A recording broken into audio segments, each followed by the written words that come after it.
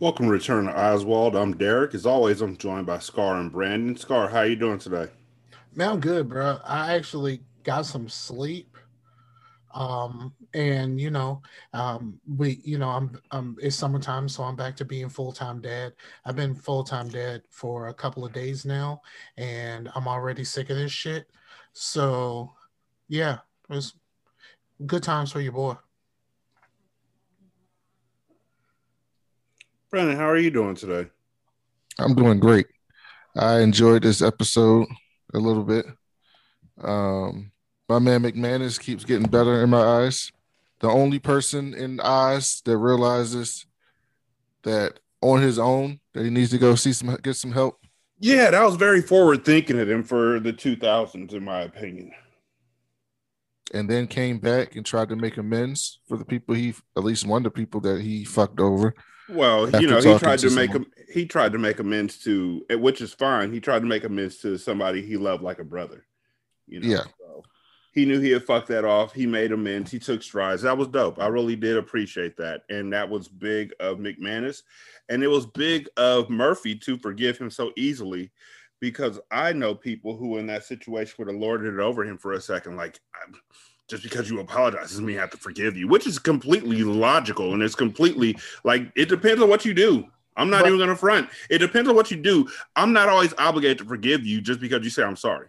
but I think it's part. I think part of it is just them being good dudes and realizing that they were cool before all of this and they should be cool now because nothing truly really happened between the two of them.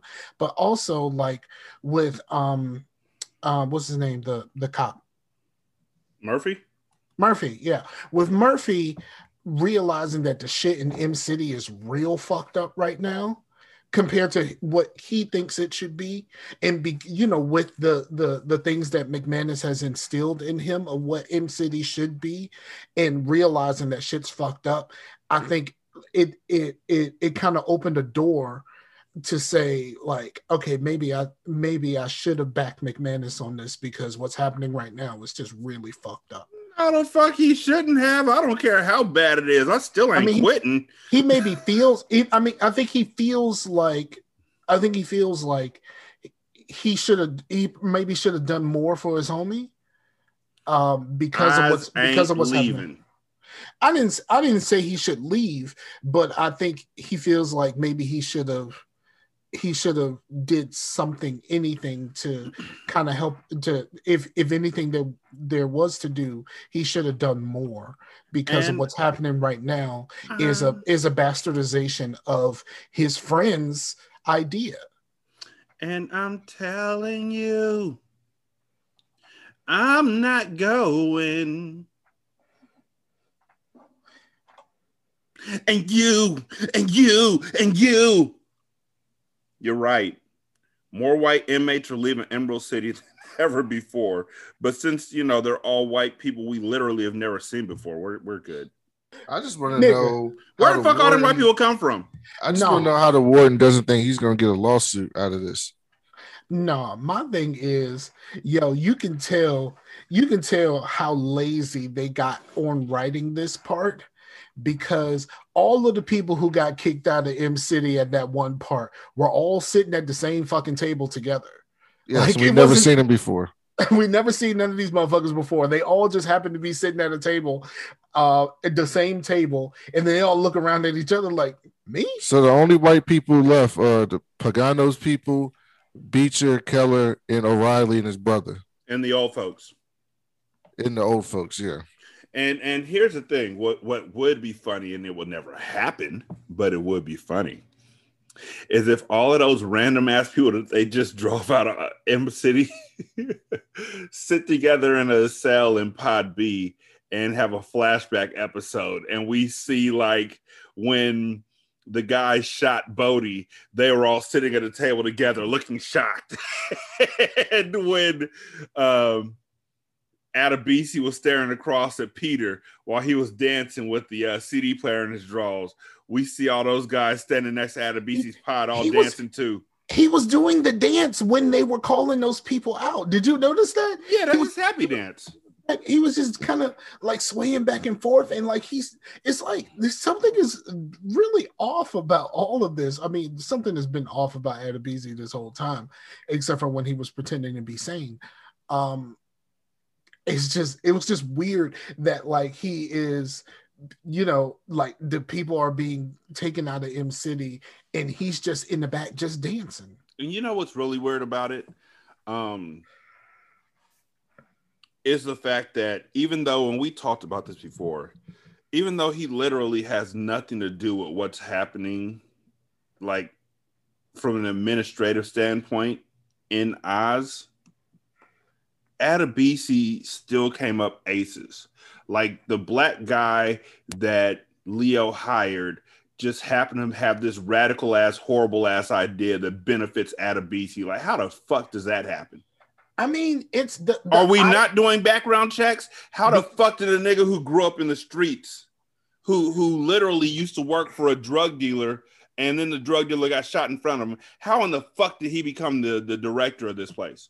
Well, he did say that, I never got caught. And when shit started going down, I got the fuck out. Well, this motherfucker is more than willing to snitch to anybody about how he used to be a criminal. So I'm sure he told somebody in his life. Yeah, but I think his reasoning is almost sound. Like, it's like it kind of makes sense from the perspective of like, you want to get rid of the racial tension, get rid of the races. Mm-hmm. No. Everyone there is racist though. No, what you're saying, yeah, and what you're saying was almost there. You said that's what I'm saying. That's his. No, you're close. You said get rid of the racists. What he's saying is get rid of the races. That's what I said. I said races. Oh, I thought it said racists. Because, get rid of the races. If there is no separation, if there's no separation in M City, then there can't be that conflict there. If we're all special, then nobody is, sort of thing. Yeah. If every day is a rainy day, then what the fuck is a rainy day? Mm-hmm. That was supposed to be sunny day. No, I like it better as a rainy day. Yeah, I'll take that. It's hot out here. Oh man, it was 95 degrees yesterday. Nigga, shut the fuck up with 95 degrees. Get the fuck out of my face. Do you know where I live? I live on the opposite coast with the humidity that goes along with it. That's a different kind of heat. It is. I'll give you that. Okay. It was like 114 here yesterday. Damn. the day that Kid Awesome had his tournament, it was like 116, and there was only one fan in that fucking gym, and it was pointed at the kids, which I can understand, but still. Yeah. Sorry. So yeah, he's Querns has no qualms with burning bridges. He has no qualms with making things the way he wants to be, which is fine, but I honestly don't understand. As conservative as Leo is, A, how the fuck he knows Querns, B, how Querns got to this point where he's like, Leo, let me do whatever the fuck I want in the middle of an election year. That's what I don't understand. Well, I think it's the whole thing about the election year is the mandate of like, you can do whatever the fuck you want to, just no violence. Because the violence is what's going to make the news. That's what draws attention, true. That's what's going to draw the attention. So, like, do whatever you got to do. Just no violence, please. This shit feels so much like fucking Hamsterdam from the Wire. Like, you could just see it imploding soon. And the reason why you can see it imploding is because all of the white COs are fed up. Yep. And they're already talking about going to the union about the shit. How have they not gone to the union? This is clearly racist. where the fuck is the union guy? Like seriously, what happened to the CO who was fucking with the mafia? Yeah, where'd he go? Once that mafia shit ended, he was out. Where'd he go? Like, I know we're not supposed to care about the white people, but hey, man, I care about the white people. You can't come out here and just kick all the white people out. For no other reason than being white, but they keep the one white woman. I guess they could say we know we didn't. We kept her, and that's exactly what happened because McManus went and told about it they put Claire in there. That's McManus ain't want he ain't want Claire. He didn't want Claire and at I don't all. blame him. and Claire seems to be like down for whatever. As long as she can whoop some ass periodically, she seems to be down for whatever. Mm-hmm. So like, she coming in immediately. Why are you smoking? Yeah. Chucky was like, "That's the one motherfucker I'm scared of." Because, and then the weird thing is, like, they have been smoking throughout this season, and it was like, okay, so I guess they got their cigarettes back, and then apparently that's an issue. Well, maybe it's on their, what they care about on their decision. That's what I'm gonna give them, because you're right, and it makes no fucking sense otherwise. But yeah, there's a lot of this that don't make no sense. But man, are we getting used to that yet? So I mean, yes. Well, the only thing that we really got used to that makes no sense about this show is the fucking timeline. I think we just got used to, like, time is just completely fucked. It's on everybody's side. Like, whatever they needed to do, it's going to be.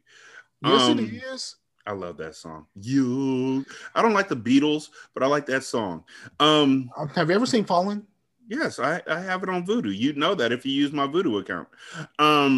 You should use my Vudu account. I got Fresh on there too. So Adebisi also has curtains now because the nigga's high society. And Saeed doesn't like that. He doesn't like the Adebisi's able to close his curtain so nobody sees him getting topped off by, I think that was Junior. I'm not quite sure. I do not understand Querns' issue with the Muslims. Like, he is like quite adversarial to the Muslims. They some whiny motherfuckers. They are literally the flies in his ointment. Yeah, and I just don't understand it. There has been nothing that says like why he doesn't like them, why he don't fuck with them or whatever like that. I mean, I get it. He made a deal with the drug dealers, and I guess the Muslims will be on the other side of the drug dealers. But like his interactions with the Muslims, in any of the Muslims, has always been highly, highly contentious. And it's like, they didn't even fucking do nothing to you, dog. Well, I mean, if you really, the way I look at it is like this. Querns is from where Adebisi's from, not where Saeed is from. Yes. When it's all said and done.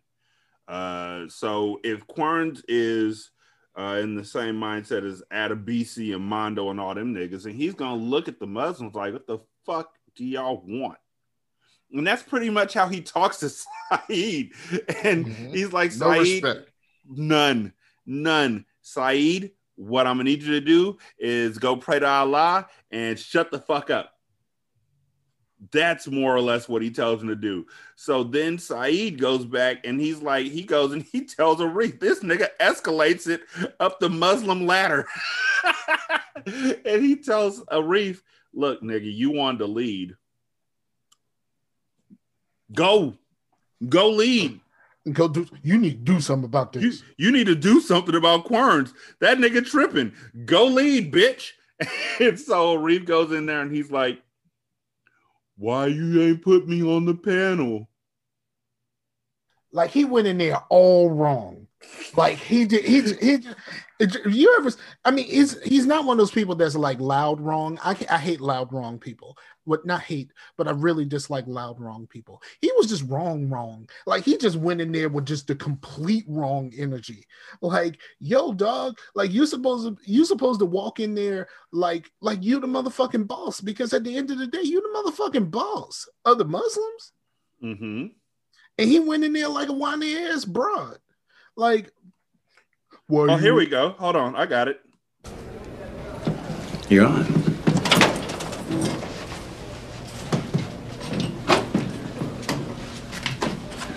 I've been trying to get 5 minutes with you for days. You got them now. Don't waste them by complaining. First off, when you set up this new system, why wasn't I named one of the trustees? You got 5 minutes. I've been trying to get 5 minutes with you for days. You got them now. Don't waste them by complaining. First thing out the nigga's mouth, I'm going to complain. Mm-hmm. Yes, very much so.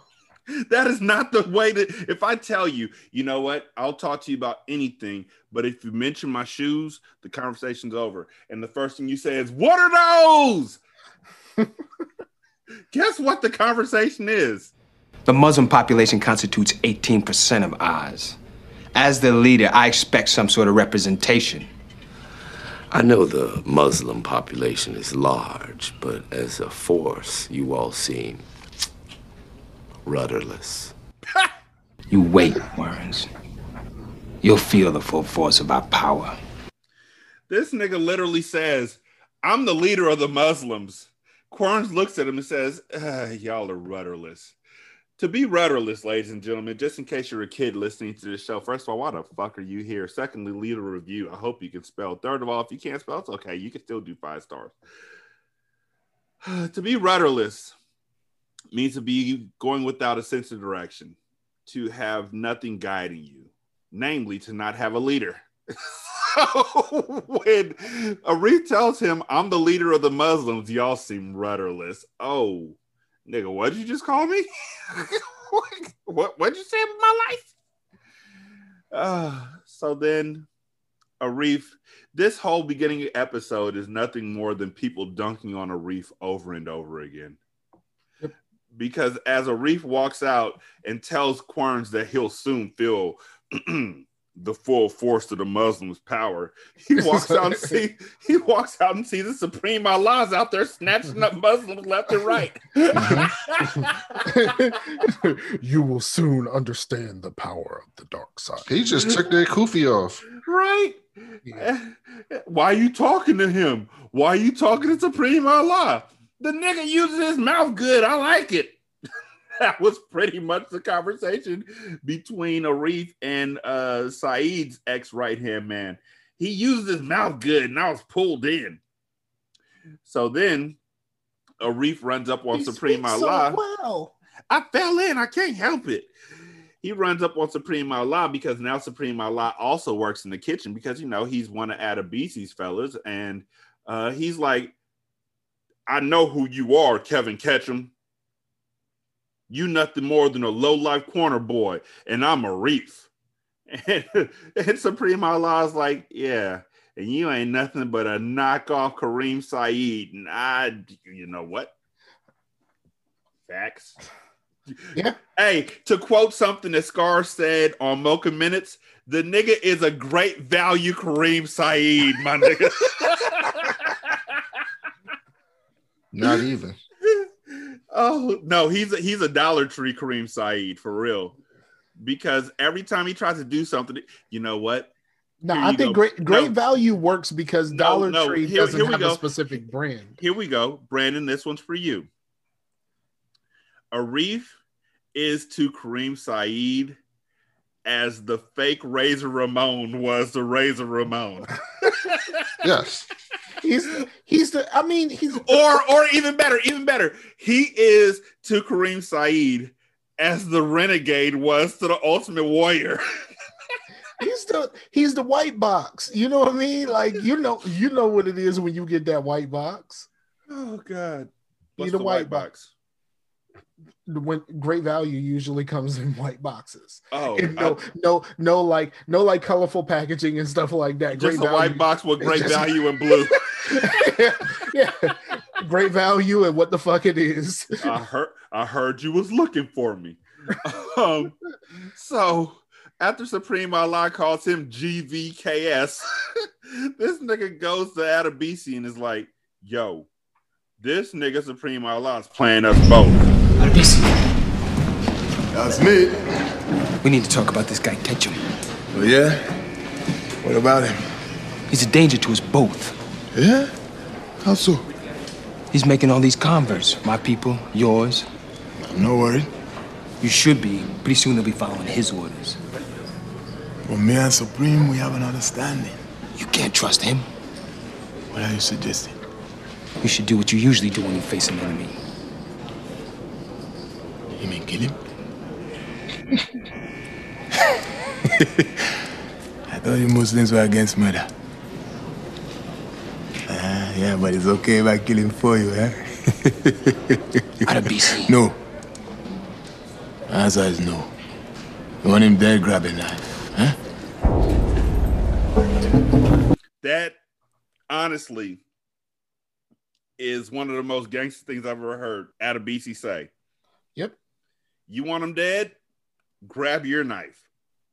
He read that nigga like Reaper down. He read his ass for filth, and then went downstairs and told Supreme I lie everything that the nigga said.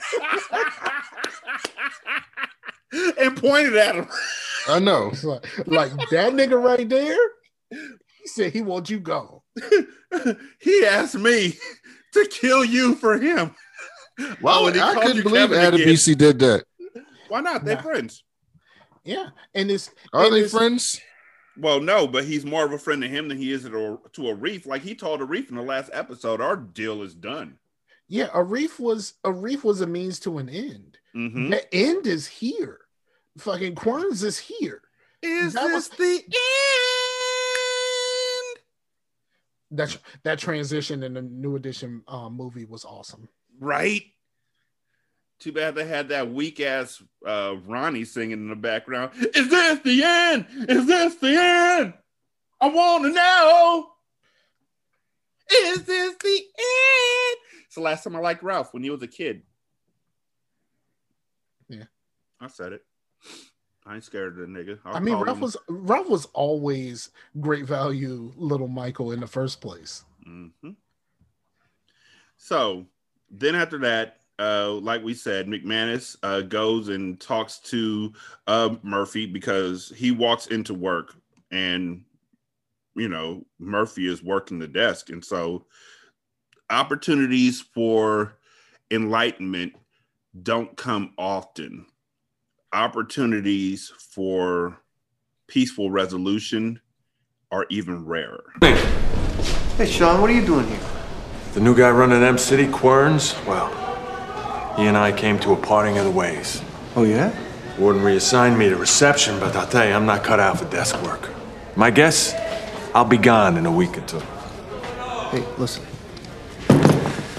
You know what I said about being mad at you because you didn't quit when I was fired? That's bullshit. Given my behavior at the time, how could I possibly pass judgment on what anyone else did? Tim, you sound so enlightened. You find God? Yeah, better. An affordable shrink. Let's have dinner tonight. Okay. But you're buying.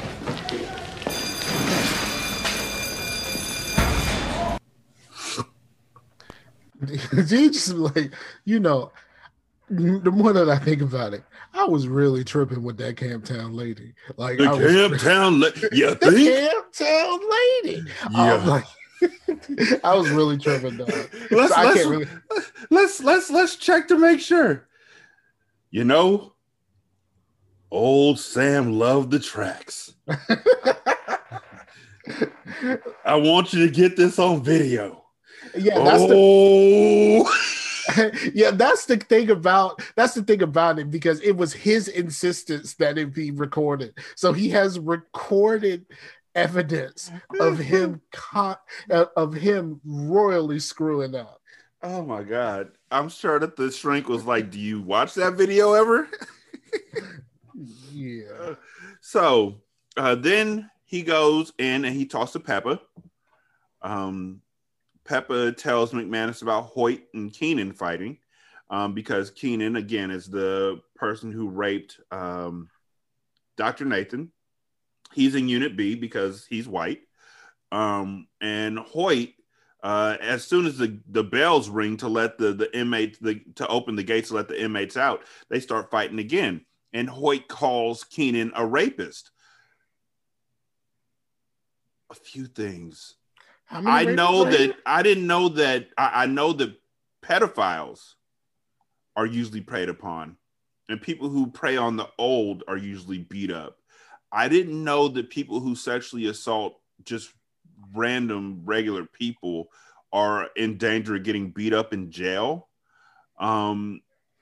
So unless Hoyt knew that like unless Hoyt had feelings for Dr. Nathan, that fight made no fucking sense. But then again, like how they feel about Dr. Nathan, like Dr. Nathan is the one that's responsible for helping them when they get sick or get hurt or anything like that. So they might have some sort of reverence for her. Nah, I'm not giving it that one. Nope, not looking that deep. He said you're a fucking rapist and started fighting her.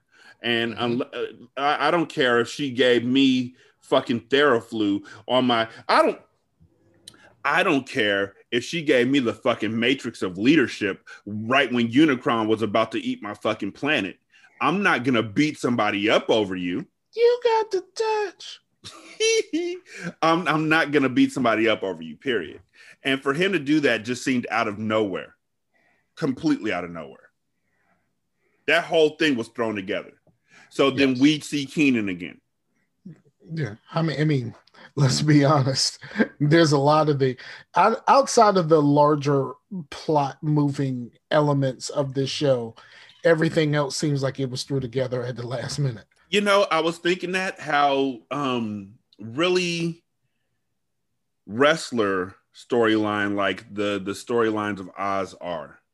Like people will get a big run, and again, Brandon, I know that wrestling is, you know, your cup of tea. So let me know if I'm wrong in this comparison. Wrestlers will get a big run where they might make it to the Intercontinental Championship, they might make it to the Heavyweight Championship, whatever it may be. But when that run is over, unless there's somebody who was already like Steve Austin or The Rock, where they just rinse and repeat and start going back up to the top again, they usually become jobbers. And not when they get to that level. Not if you get to the top. Once you get to a certain level, you kind of just stay there forever. It's the lower people that very rarely, like, it's not many Jinder Mahals who got a championship. And that's exactly what I was thinking about was Jinder. Yeah, but he's like one of a kind because he was terrible. He was so bad. For those of y'all who don't know, and I know this is Return to Oswald, Jinder Mahal was a guy who literally became champion because the WWE had just signed a contract with fucking Qatar. No, India. They had just signed a deal to do shows in India and to have the WWE network in India. So the first thing they did was threw the championship belt on a Indian man. Canadian Indian, by the way. He's not even from India. He's Canadian, Indian descent. Yeah. And so a lot of the storylines that are happening here, I feel like they just, once they're done, they're just like, oh, okay, well, let's figure out how to kill him off or her off, or let's just completely ignore them until we need them again later on down the line. Yeah. Quern's got all the rest of the white COs moved out of Emerald City, so they all literally find out together, like they're all sitting at the same table in the officers' lounge room, I guess, and they just happen to be talking about it right when McManus walks by. McManus is like, I got juice, even though he was just recently begging, you know, Leo for his job back. I got juice. I can get y'all all moved into Unit B. I need muscle over there anyway. So what the fuck happens to all the people in Unit B? Like, where they have to go to? My question is this. Is M City like the best job in the prison? Like, I mean, it doesn't seem like it would be, but like apparently they were really lamenting the fact that they weren't going to be in M City anymore, and it was just like there's a whole fucking prison here, dog. I would not mind not working in M City because honestly, from what we've seen, more murders happen in M City. Yeah, I can't believe they let Adebisi put them sheets over his thing. Right? Niggas sneak guns into Emerald City twice. Adebisi did, and they know he did. Twice. I don't want to be there. But let's be honest. Nigga, I literally have my office literally forces me to have my back turned to one of the most notorious criminals in the entire fucking place at all times. But the guns were brought in by the COs. Yeah. Fuck Clay. Yeah, they brought in Wood Harris for one fucking episode to drop off a gun. Well, we'll see him again, I'm sure. In Baltimore. So it feels like lines are starting to be drawn, racial lines.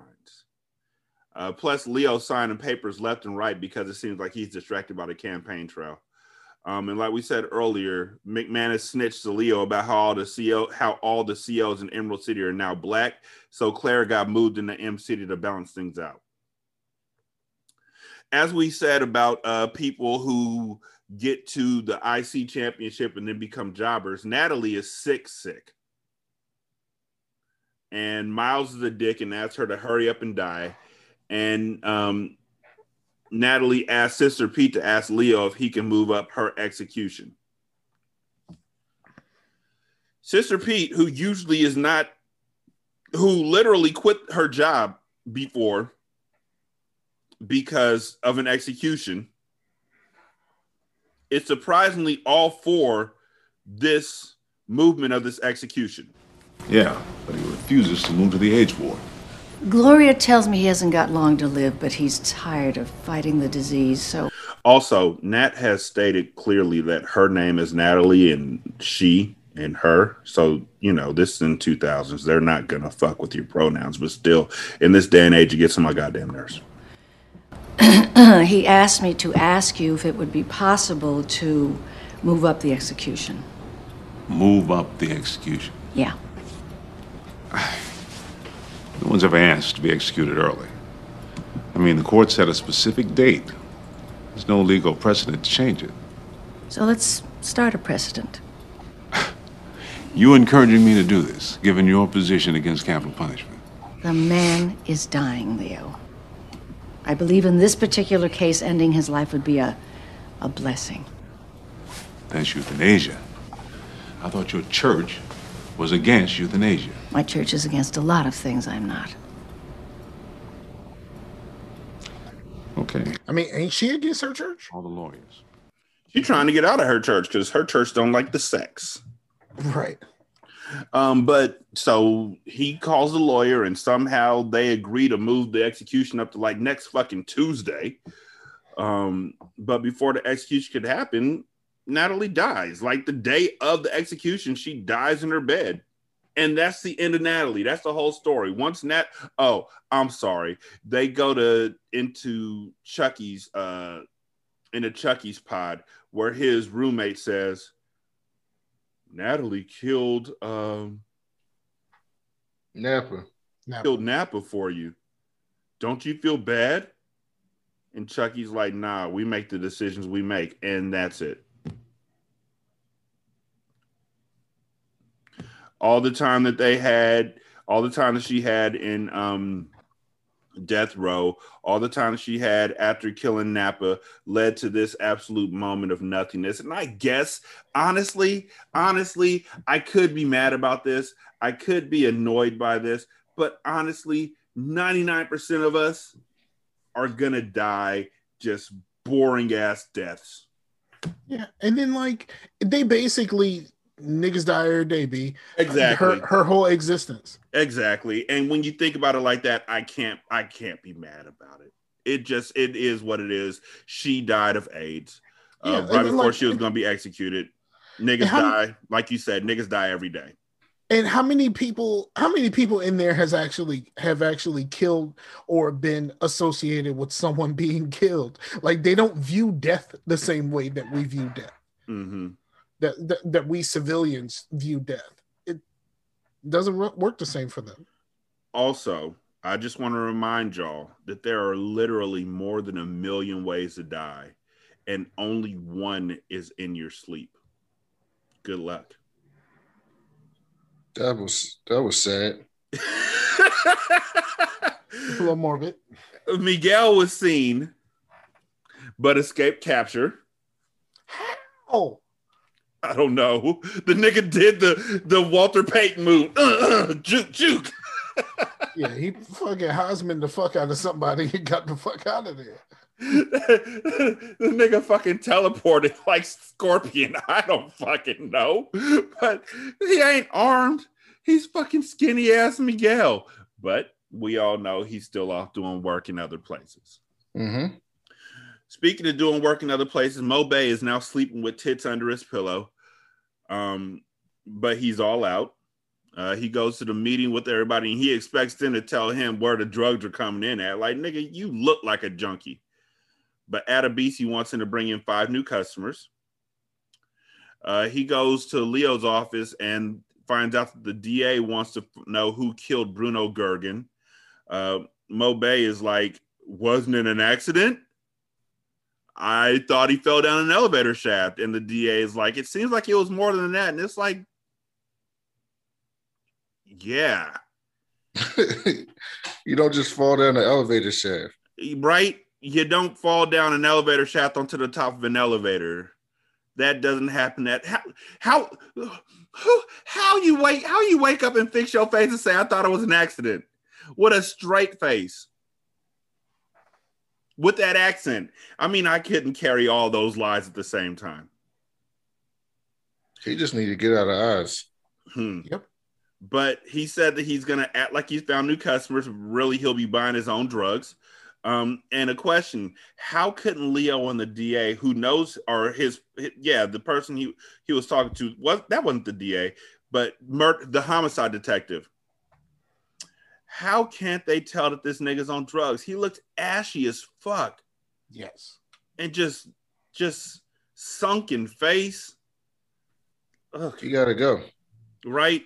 This nigga's so caught up in getting high that when Augustus tells him to stop snorting because he's been doing this till his lights out, the nigga forgot the faking accent.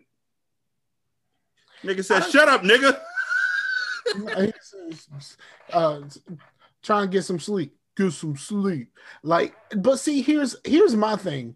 They made it seem like that was such a big fucking deal, but I'm just like, yeah, I guess he forgot his accent in that moment, but he could have just been making fun of him.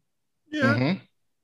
But they played it like it was such a big moment, and it's gonna turn into a big moment between them. But it's like that could have just been me making fun of you. Like, I'm trying to get some sleep. I'm trying to get sleep. They go to sleep. Right. I don't get how they turned that one little thing into like this huge fucking deal. Right. It wasn't like he was talking and was like, I'm a cop. He really just said, then get some sleep. He didn't even get mad about it. Me personally, then take your bitch ass to sleep. What happened to your accent? Oh shit. Yeah, he was like, get some sleep, and then he had that look on his face like when your child does something and you were watching, like, oh shit. Like, and then fuck, I can't remember nobody's name. His cellmate. Augustus was like, what? Like, you know what I mean? Like, it's not that fucking serious, dog. He could have just been making fun of you. Mm-hmm.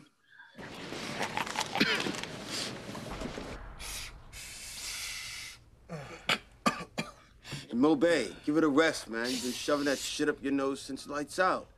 Wanna get some sleep?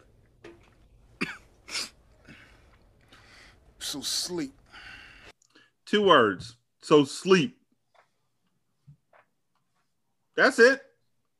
That's all it took for shit to fall apart. That's it. I mean, it's just been falling apart this whole time. Well, yeah. But from the moment he started having conversations with Augustus had been figuring this shit out this whole time. Well, from the moment Augustus saw him with the cop that was there when he got arrested, like all of this other stuff, like, but from the moment he was like, when he came to him and he immediately was like, yo, where do I get some drugs from? Who do I talk to? And all this kind of stuff. He was just like, man, if you don't get the fuck away from me with this shit. Well, one thing that I really did like was when he came in and talked to Sister Pete and was like, I'm an addict. Like, that was I thought that was a well acted scene. Just to see the look of defeat on his face. Like, I thought I could do anything, and to talk about the pressures that were hitting him. Like, if I fuck this up, I'm going back to busting bums on the subway. Today's my son's birthday and my wife is out there and they didn't know how long I was going to be gone, but I got a problem. I'm a fucking addict. Sister Peter Marie, I'm glad the warden told you who I really am. I need to talk. And I need this to be confidential. Of course. Oz is my first big undercover assignment. A lot of the guys I work with in narcotics didn't think I could handle the job, but I knew I could. I thought I could. I left my wife and son. Told them I'd be gone. I don't know how many months. Abby, that's my wife. She's worried, naturally, that I'll be found out, that I'll be killed. Today's Robbie's birthday. I thought I was close to busting the drug ring, but I'm not. Only I've got to. I blow this, my career is over. I'm back to riding the subways, roasting bums, so I gotta stay. I gotta see this through. But...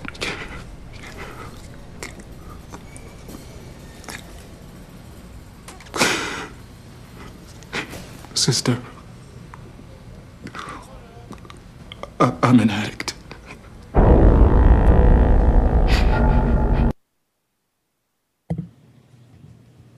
It's time to go, buddy. It's time to go because, like, you've already been told that the last two cops that we know have been killed. One by you, but the other one has been killed.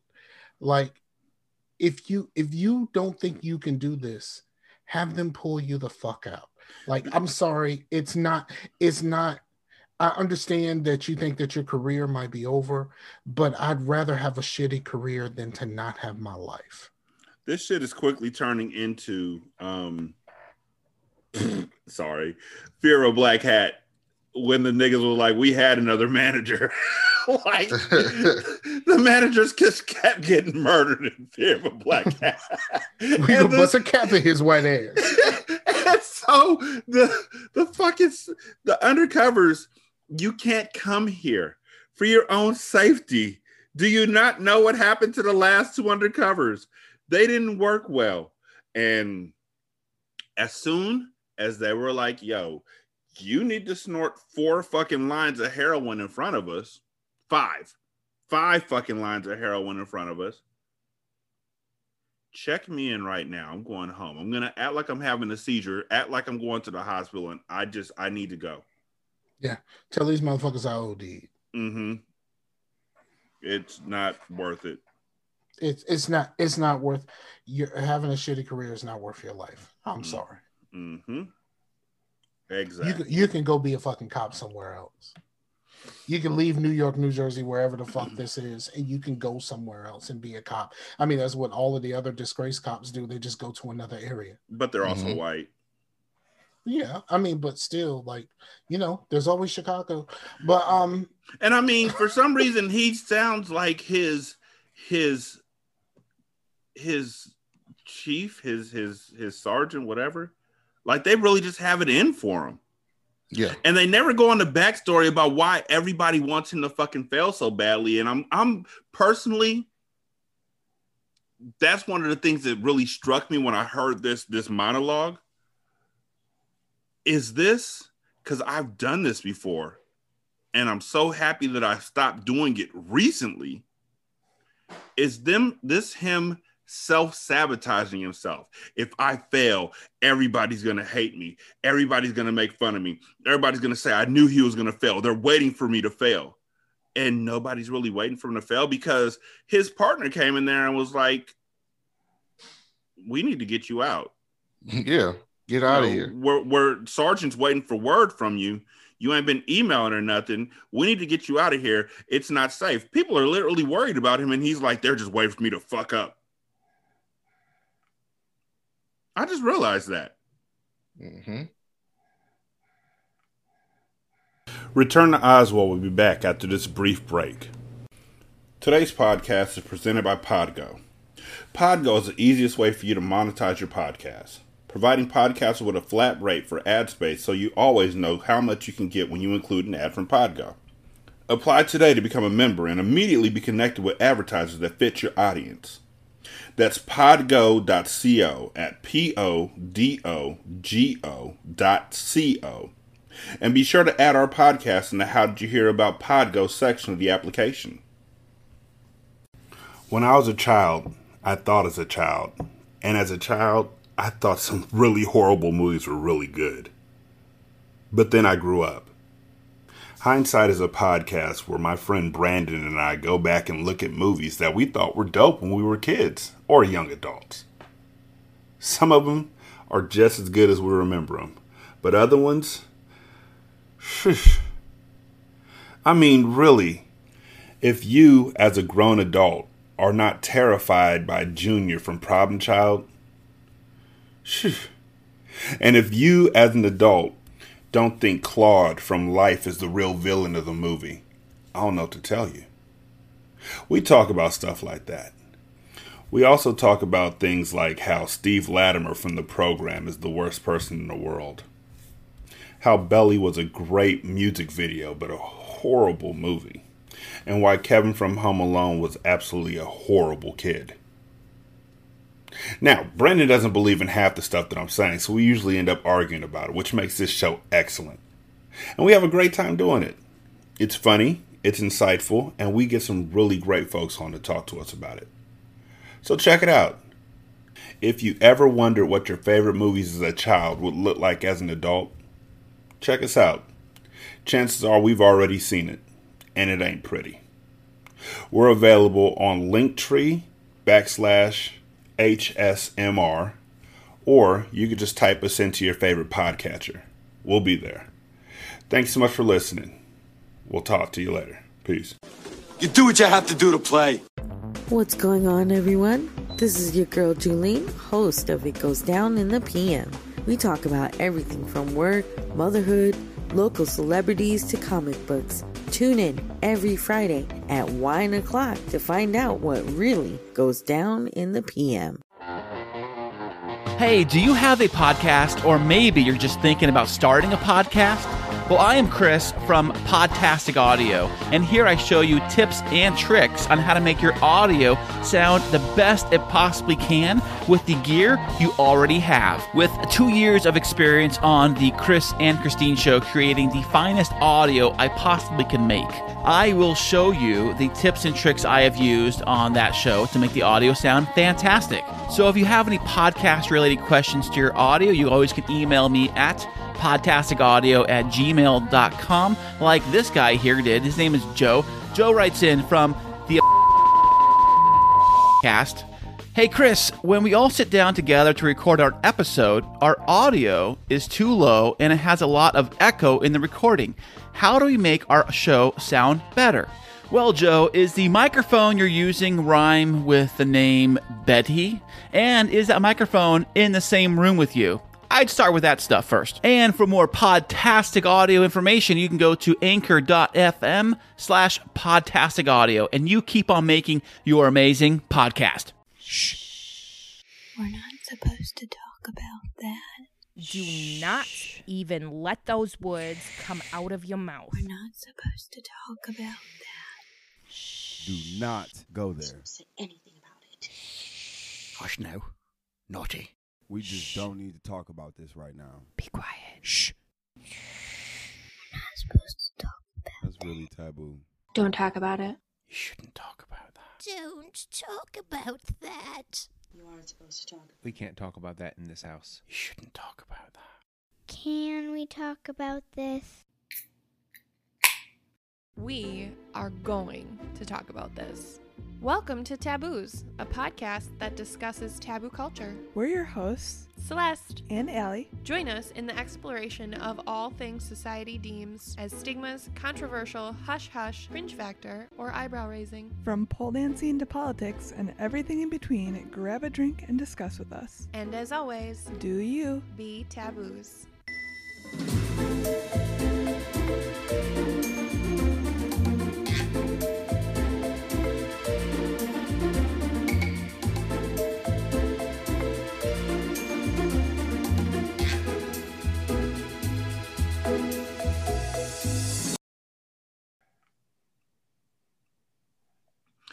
So the next thing that happens is that Beecher still wants to kill Keller for allegedly killing Gary. And that didn't last long because Father Ray comes in and tells him that they found Holly, his daughter, I don't know how fucking hard it would be to find her because she was literally dropped off at her grandmother's house. And also, while Hank is literally the dumbest fucking kidnapper. Yes. Why the fuck would you walk to the front door and drop this child off and think you weren't going to get hemmed up? Drop the kid off at the end of the block and say, walk to your grandma's house. Like, you know what I mean? At the very least. My dad said not to kill you. He didn't say get you to your granny's house. Well, he said drop you off at your granny's house. Well, why the fuck do I care? Hey, I'm going to drop you off at the Chuck E. Cheese. Right. I'm not taking you home. I'm going to drop you off at the school. You know, people are looking for this child. You can drop that child off anywhere. That child can give you her name and they will figure this shit out. Right. But instead, oh no, I got to walk you to the door and then I got to sit in my car to make sure they open the door. I'm a tuck mines in ass nigga. Like, what is you doing? Like, that is the dumbest decision you could possibly make in this situation. I'm a tuck mines in. I mean, it's one of those things where this nigga literally, when they opened up the front door, he probably gave the head nod before he tried to drive off. And then the fans came out of nowhere and picked him up. He is the dumbest. But Keller or Beecher's like, oh my God, I tried to kill Keller. So, which was dumb in itself. Yes, it was. For him to go 0 to I'm a kill this nigga is real like quick. Is like the dumb. It like even if Keller did the murders of the gay men that they were explaining to him and stuff like that, there's nothing that says that he would kill a child or he would be responsible for someone else killing a child on his behalf. There is absolutely nothing in what they told him that would say that. But then again, he's been getting this information by people who fuck with your enemy. You know what I mean? And that's why you don't fuck with people who fuck with your enemy. But he didn't know that that Buster. I know he didn't know. Was. I know. I mean, the FBI dude was just not listening. Like, you know what I mean? He was just like, nah, it can't be him.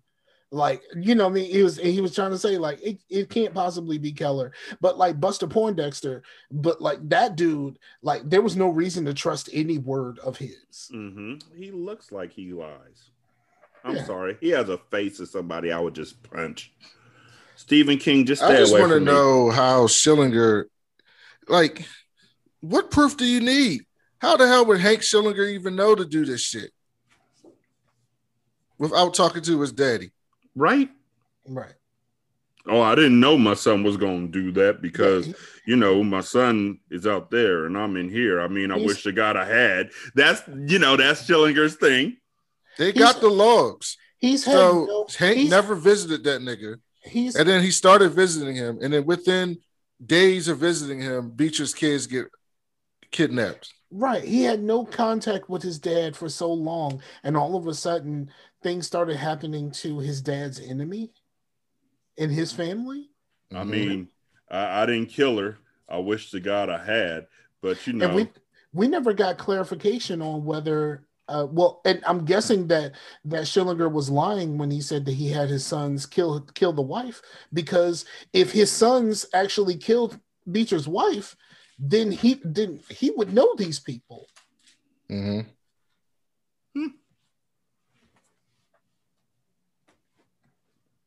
So it's just all like, it doesn't make any sense. And for him, I understand that he was in grief and all this kind of stuff, but going 0 to 100 on trying to kill Keller instead of just talking to him about like, oh, are you know, like the FBI told me some stuff. I just wanted to know face to face, man to man, lover to lover.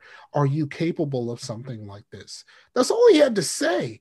All he had to do was just say, bruh, are you capable of something like this? Instead of trying to kill him first and then saying, I think you're capable of this. You didn't even ask. You made no attempt to even ask him if he's capable of what's happening of what happened to your children. Because, but in his defense, that is because what he thought Keller was fully incapable of doing, Keller did it to him before. So at this point in time, it's like, you know what? I'm not putting anything past you. Now, he took it way too far, way too quick. Definitely. But even after all of this, this dude got stabbed up for you. He got shot for you. Mm-hmm. So let me ask you a question. And then he would fuck with your kids after being stabbed up and shot for you. So let me ask you a question. Me and you were cool, like brothers. I tell you I love you. You say you hate that you love me. Eventually, we get extremely close, like close as true family. And that's when I fuck you over in a way that you never saw coming and you can never understand. Then after I fuck you over to the point where you are literally broken, I come back and I say, I'm sorry that this happened. And I start doing things to try and worm my way back into your life after you know how manipulative and how bad of a person I actually am. And when you finally start to let me back in, something horrible gets sent in the mail to you. And then somebody tells you on the aside, hey, that guy who fucked you over before, he could be fucking you over again. I mean, even if, and I know how my mind works, even if Buster hadn't told him, you know, Keller's the one who did this, I would still think if it's not Schillinger, I wonder if it's Keller. Here's the thing. I would have never thought it was anybody but Schillinger. Because I don't think nothing about we saw with Keller would lead me to believe that he's capable of this. Like, this is a next level shit. Yeah, we know that Schillinger but they have built this into it by, again, talking about how he was killing the gay men. Yeah, but that's not kids. But we know that Schillinger is capable of killing his own son. Yeah, at this point. Right. Right. So like the idea that it even went this way without him, you know, like my issue is he went to kill him first instead of having that conversation like, bruh, are you capable of this? Like, you know what I mean? At the very least, before you decide to just kill a dude off rip, at least have the conversation like, yo, they just told me some real fucked up shit about you, and they want me to believe that this is you. True. I personally don't believe that this is you, but I need to know, man to man, lover to lover, are you capable of this? Are you capable of this? Not even like, is this you? Are you capable of this? That's all I need to know from you. If you are capable of this, then I need to separate myself from you, or I'm going to fucking kill you. But I need to know this, and I need you to look me in the eye. And, you know, at this point, I can probably tell when you're lying. Mm-hmm.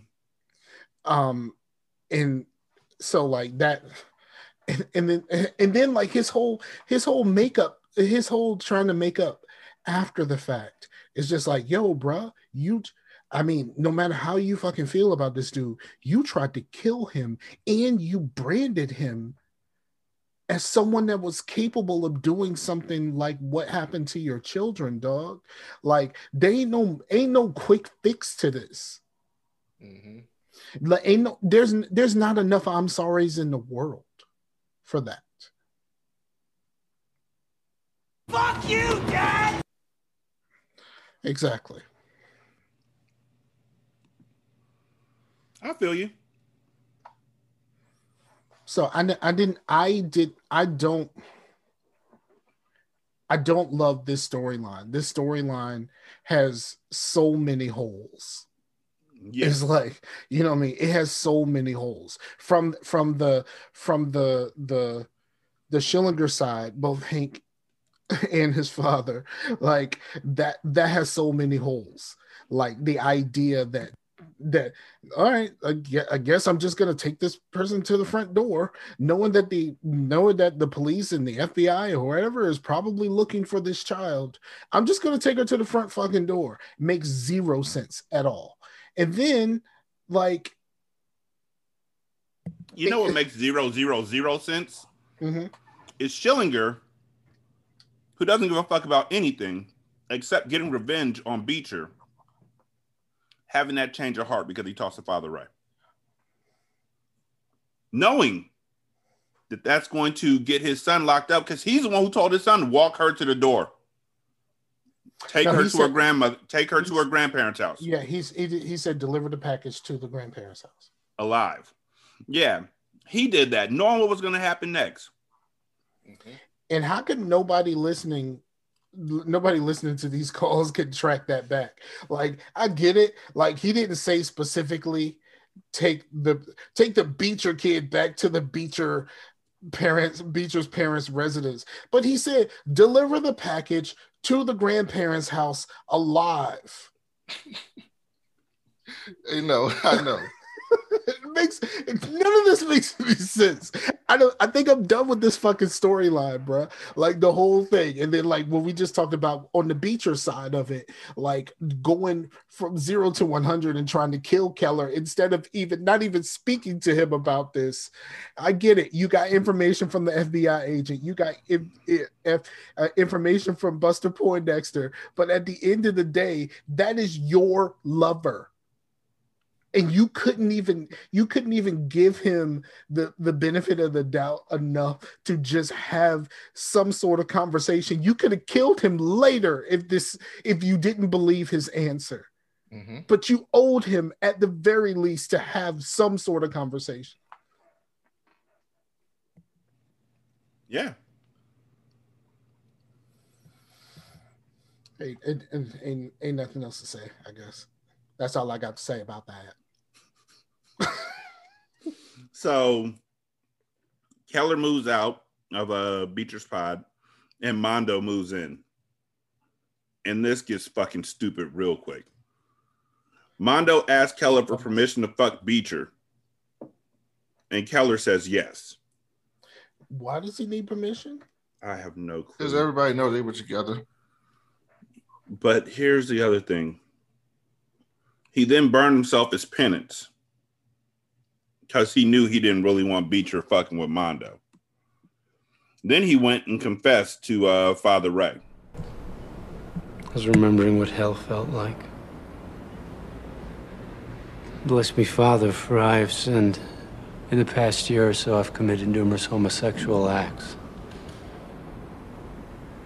Do you want me to elaborate? No. Before coming to Oz, I had sex with several men.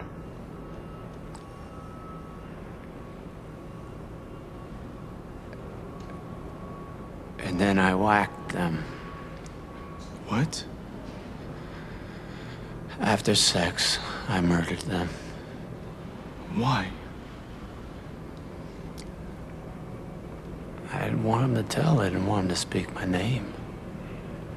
You have to go to the authorities and confess. What?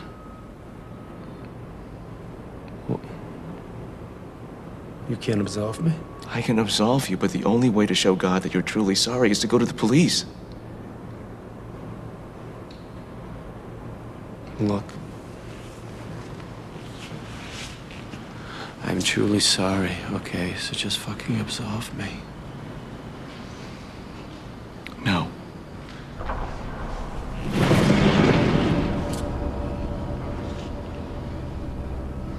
Give me my fucking penance. No.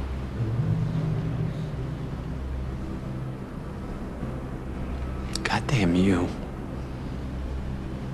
Goddamn you to fucking hell, you goddamn hacking black. What the fuck did he think was gonna happen? This whole scene was like, we can't have people liking Keller. So we have to have him admit to the things that the FBI agent talked about, because we can't have Keller be sympathetic. Nigga, why? Why not? Because in this instance, he was completely innocent of what he was being blamed for. And I get it. Like, you know, the FBI thinks that he did these murders, but there was no reason for him to admit this shit.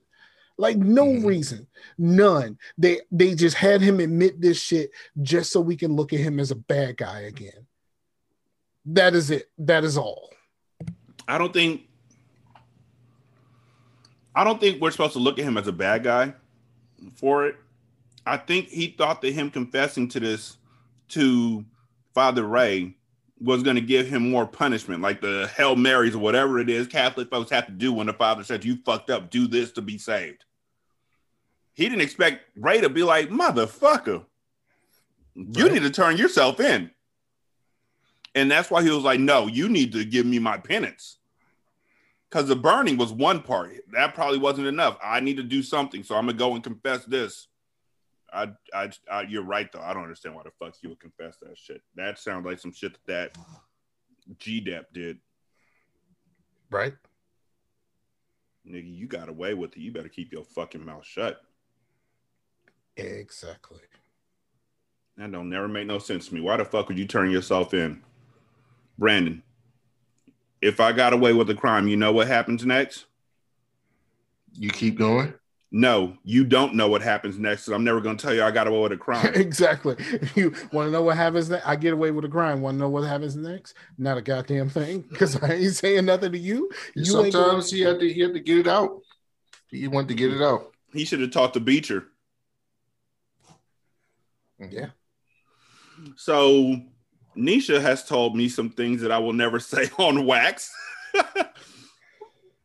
Let's just say that I personally know that if I'm driving down a dark road and I hit somebody on one of those long stretches of the highway and there's nobody around me and the lights are out and all that kind of stuff, and I hit somebody walking down the middle of the street like I know what you did last summer type shit, I'm gonna go home too. Did you just implicate your wife into? Nah, I didn't say Nisha.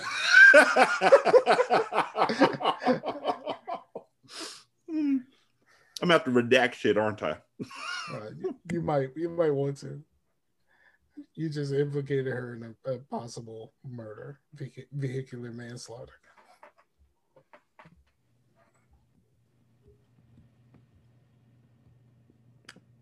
Well, you being quiet so you know where to cut? Yep.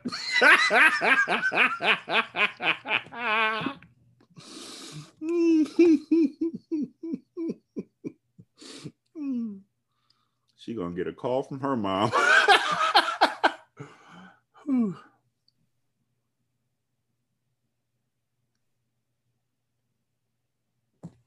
Yeah, so he should have went and talked to Beecher. That's what should have happened in that situation, but instead he doesn't. And so neither of them, according to the way that this was written, neither of them thought to just talk to the other person. Exactly, because they're more alike than they know. Yes. And I think that that's in the roundabout way is what they're trying to say. But it's not said well.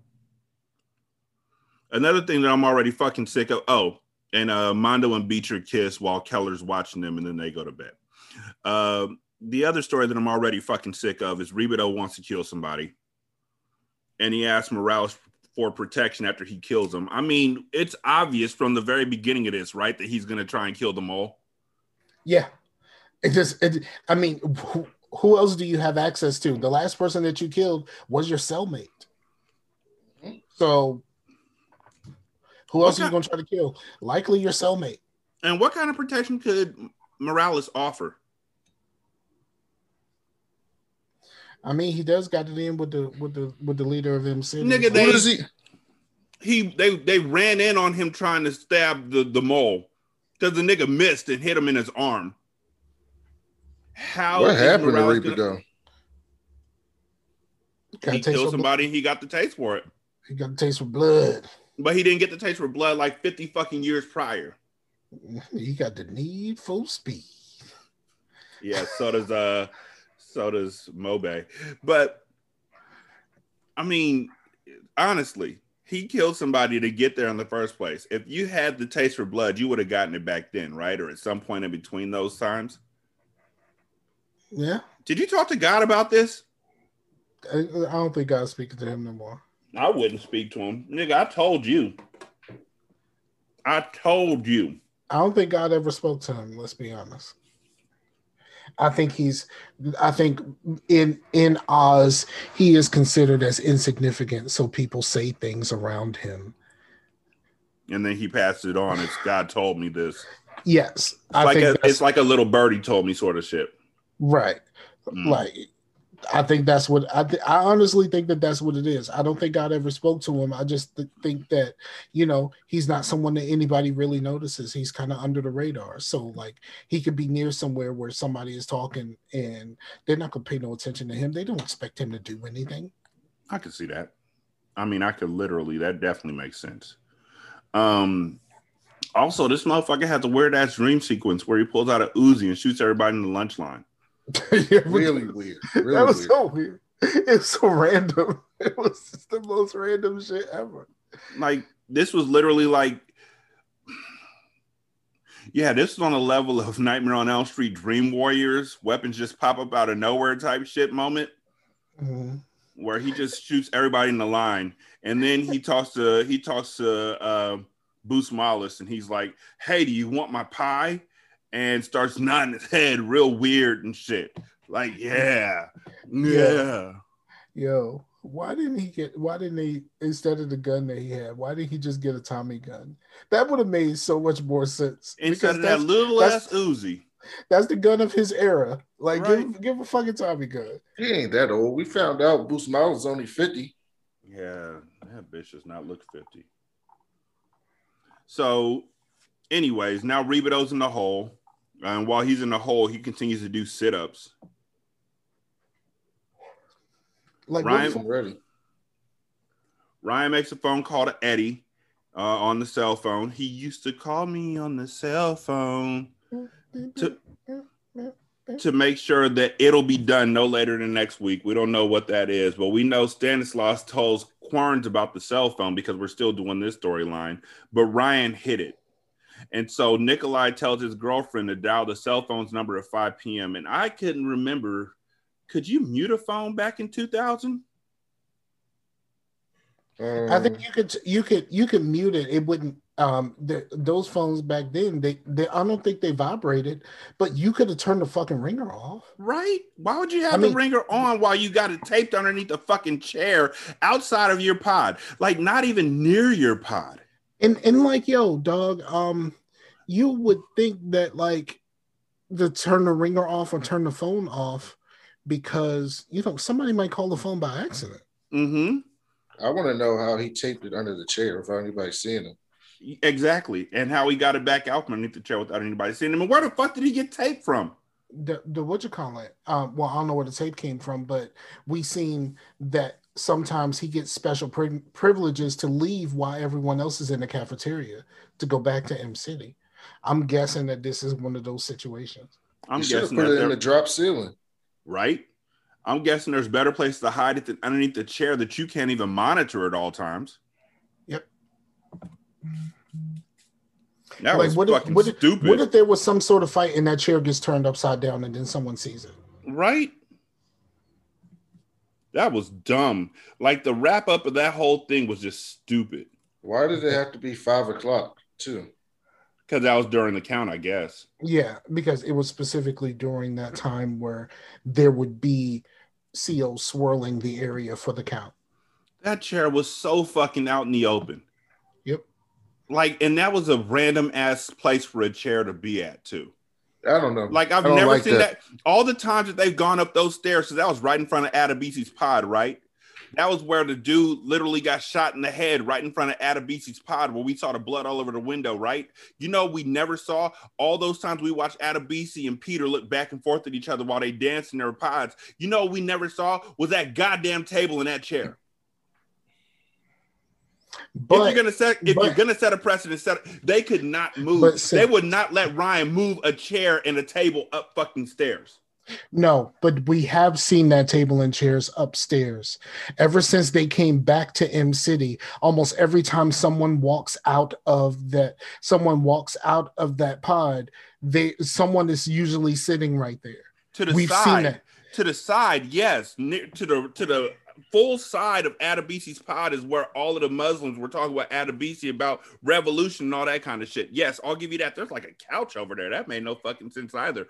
But that was the area where they were kind of under the stairs downstairs to the back. But like almost every time we see Adebisi or at the time Kenny walk out of that room, there was always someone sitting right there. Soon as they walked out, there was always someone sitting right there. Ever since they came back to M City after, there was always someone sitting right there.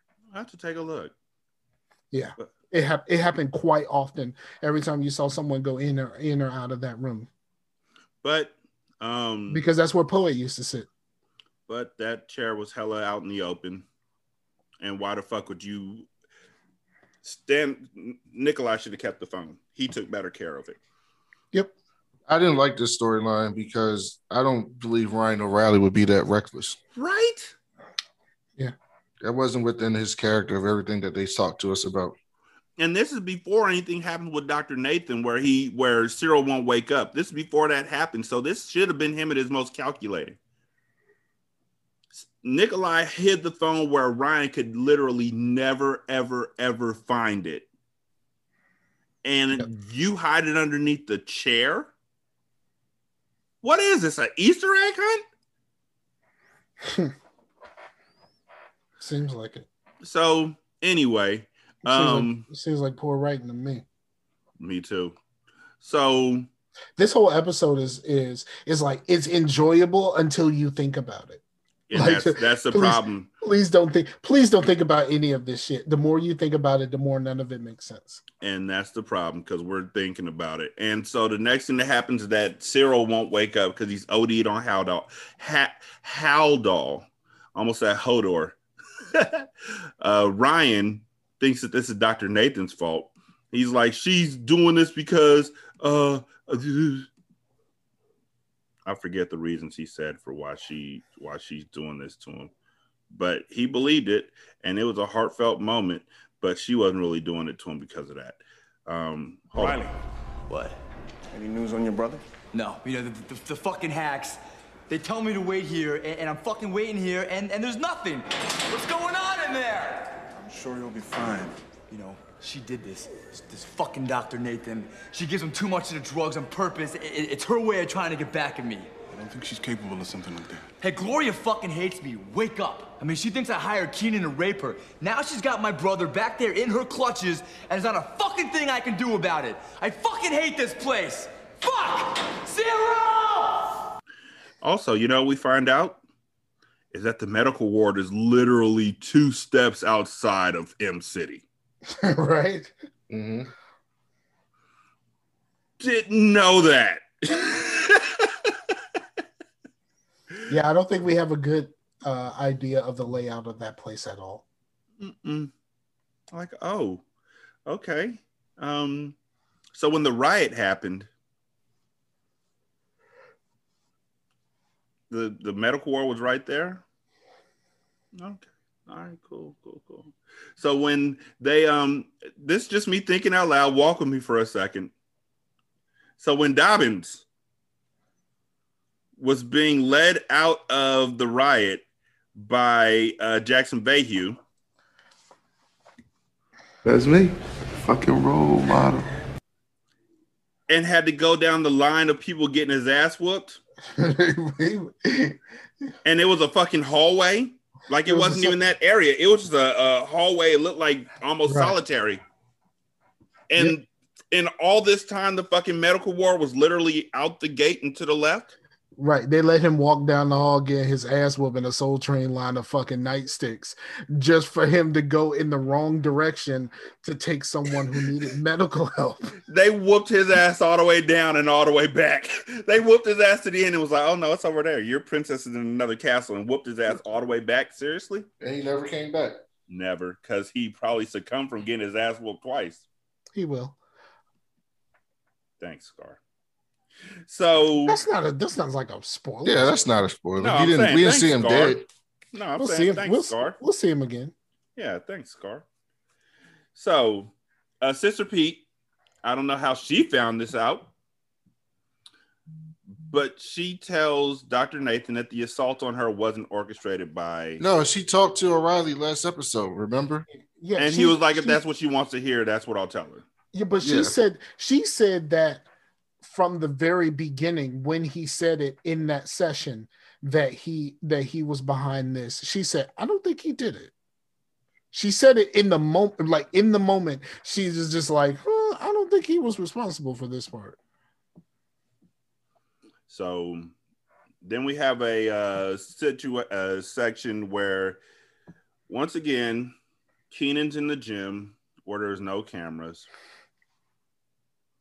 And Ryan is sitting there with him. And Keenan, even though he knows Ryan from the block and knows what he's capable of, doesn't know about Ryan and Dr. Nathan because obviously nobody's told him about all the wild ass shit that Ryan has done to get Dr. Nathan's attention, which is absolutely incredible because they talk about literally every fucking thing else in this fucking facility. And he pulls a vampire in Brooklyn, like, yeah, you did. You beast fucked her. I'm like, what the fuck? Like, are you fucking kidding me? Like, where did you think this conversation was going to go? Like, and so Ryan takes this time out to tell Keenan how he sets people up to be murdered. And I don't know, maybe it's just me. But if a guy is telling me how he gets people killed, I don't think I want to hear it in a private place. And I'm not going to turn my back to him. Mm-hmm. He did say, I don't kill people. That's true. He did say, I don't kill people. I get people set up to kill people. I don't care if we talking about killing people. Period. I'm not turning my back to you for the only two people in the gym. Matter of fact, I'm going on to the basketball court. You stay here and lift weights. Yeah. Exactly. So, you say you want to work for me? Putting on weight gloves and shit. Definitely. I do things different here in Oz and the way we worked on the street. For instance, when I want someone dead, I never grease them myself. You know, I always talk someone else into doing the deed for me. I make them believe the person I want dead is their enemy. That way the kill can't be traced back to me. That's so cool. You got what, 7 years till parole? Uh-huh. You think you'll go the distance? Sure, I get out. Yeah, that's good. You keep believing that, Patrick. You know how I said that I always get someone to kill for me? Yeah. Well, in your case, I'm gonna make an exception. I'm sorry, but there isn't any space. There was a lot of space between him saying, in your case. Right. Bitch, what you mean my case? Turn around. Your head whips around immediately. You got to understand. He had about 225 up in the air. So either he's going to react and that's just going to drop on his neck. Like, it's not much you can do when you're in that position like this. That's true. It was only a second before he said in your case and he did it. It was about 2 seconds. So were going to have to. No. He said, in your case, I'm going to make an exception. Like, he had all of that to say. But the moment you say, in your case, there's some situations that need to be remedied at this point. And I need to face you at that point. I don't give a fuck if I got 225 in the air. I'm throwing that shit or I'm dropping it and moving the fuck out of the way. I have to put my eyes on you at that point. He should not have had enough time to say, I'll make an exception without me seeing what was coming. Mm-hmm. I don't trust regular people. Like, I damn sure ain't trusting nobody in fucking prison. And I'm not trusting somebody I know for a fact is a goddamn snake. Yes. And who just told me how he's a snake. Mm-hmm. Why you telling me how you kill people? I didn't ask you to do that. I just wanted to run drugs. You being awful chatty. Why you? Why? Now he dead. And so Dr. Nathan, so Arif witnesses the fucking murder. We'll see where that runs to. Maybe he'll go tell Wharton Glenn that there was a murder in Oz. So or maybe he tried to use it to get in good with Queens, because someone brought violence. Yeah, that'll just get another white person thrown out of Emerald City. Mm-hmm. Yeah. And Dr. Nathan, he snatches Keenan's. He sets himself up to be arrested. He snatches Keenan's chain off his neck and mails it to Dr. Nathan and wrote "all for you" in a note to her in his fucking handwriting. He had Cyril write it. Shut up. So Dr. Nathan leaves Oz. She confesses that she came back too soon, and she throws the chain away, but then she picked it up out the trash and she walks out of her office and she smooths Cyril's hair as she leaves. And we close out with a full-on shot of Ryan's dick. Mm-hmm. Who won the episode, Brandon? O'Reilly. Yeah, Ryan. He got rid of the person that hurt the person he claims to love, and the person he claims to love, at the very least, seems to acknowledge that he didn't set her up. Is receptive to the gesture. And he took care of the person who made the worst day of her life. So he won. At least he won this round. I got Supreme Allah. Supreme Allah ain't do shit yet. I completely fucking forgot about that. And Supreme Allah's doing shit. That was at the beginning of the episode. I completely forgot about that shit. They completely dropped Supreme Allah for this. But Supreme Allah doing shit. Supreme Allah stealing Muslims. Look, I know Supreme Allah's full story in Oz, and I ain't never gonna pick him for nothing. He has been terrible. He is terrible, but the nigga literally is just picking off Muslims one by one. And anytime, I know it was Arif he was going up against. I know that. But Arif was literally powerless. And he made Supreme Allah look like fucking Braun Strowman in their confrontations. So I'm giving it to Supreme because Ryan got seen. Yes. Supreme Allah literally walked away clean. He ain't done shit. That's why. That's fair. So, I'm rolling with Ryan. Sorry. Oh, it's okay. I don't mind if y'all roll with Ryan. Y'all can roll with Ryan. I'm gonna roll my own way. I'm my own man, nigga. I'm my own man. I can stand on my own 2 feet. I do this shit. I live this life. I've grown up in these streets. And you didn't get caught. Fuck you, Dad! You know what? I literally forgot what the soundbite was from the last episode, which is good because if I heard it again, I'd probably go find that shit. So we did get a review, 5 stars from ODPH. Great podcast to compliment one of the most legendary shows from HBO. The conversation's always insightful. Definitely check this out. Hashtag ODPH. As we go further and further into this, I got to ask y'all, is this shit legendary? Yes. I love this show. It was legendary for its time. Yes. But okay, what's the difference and maybe there is no difference between legendary and iconic? That's a good question. I don't know. I don't the more that as we stand with the chisel of time and chip away at this show, we have found flaws, big flaws, in nearly every episode. But I'm pretty sure you can probably pick apart a lot of stuff 20 years later. Yes, no, that's what I'm saying. The chisel of time. Right. is it legendary? I'm pretty you sure. Can't pick apart you can't pick apart The Wire like that. Nigga, no, you can't. Say another thing, and I will literally make The Wire one of the shows we have to watch. I'm not watching it. I refuse. I ain't got HBO, and I'm not buying this shit. You already reneged on my Orphan Black being the next show. I mean, we might. I still haven't finished watching it, so it might happen. No, because you said that we were doing The Sopranos next. For some reason, all of a sudden, The Sopranos is the next show. Ugh. Yeah, was I drunk?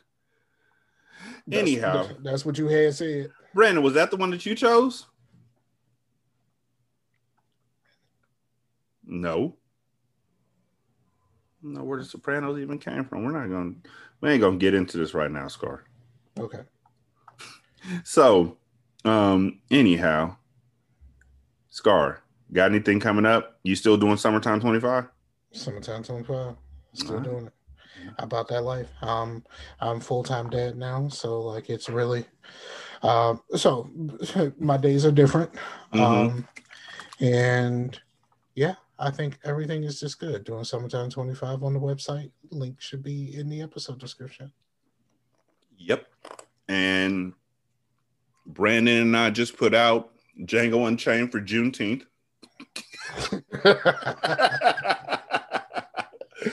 I don't know why that's so funny. It's greatness.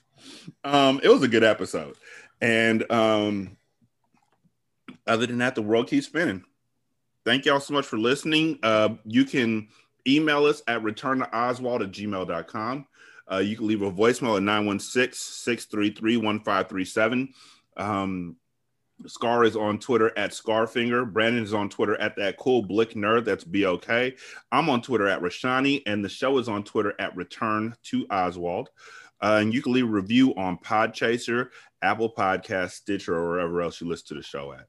The cool thing about doing a review on Podchaser, though, is that you can leave a review for separate episodes as well as the show as a whole. Yeah, I think that about wraps it up. Thank y'all so much for listening. We greatly do appreciate it. Y'all be good. I'm going to holler at you later. Peace. Peace out.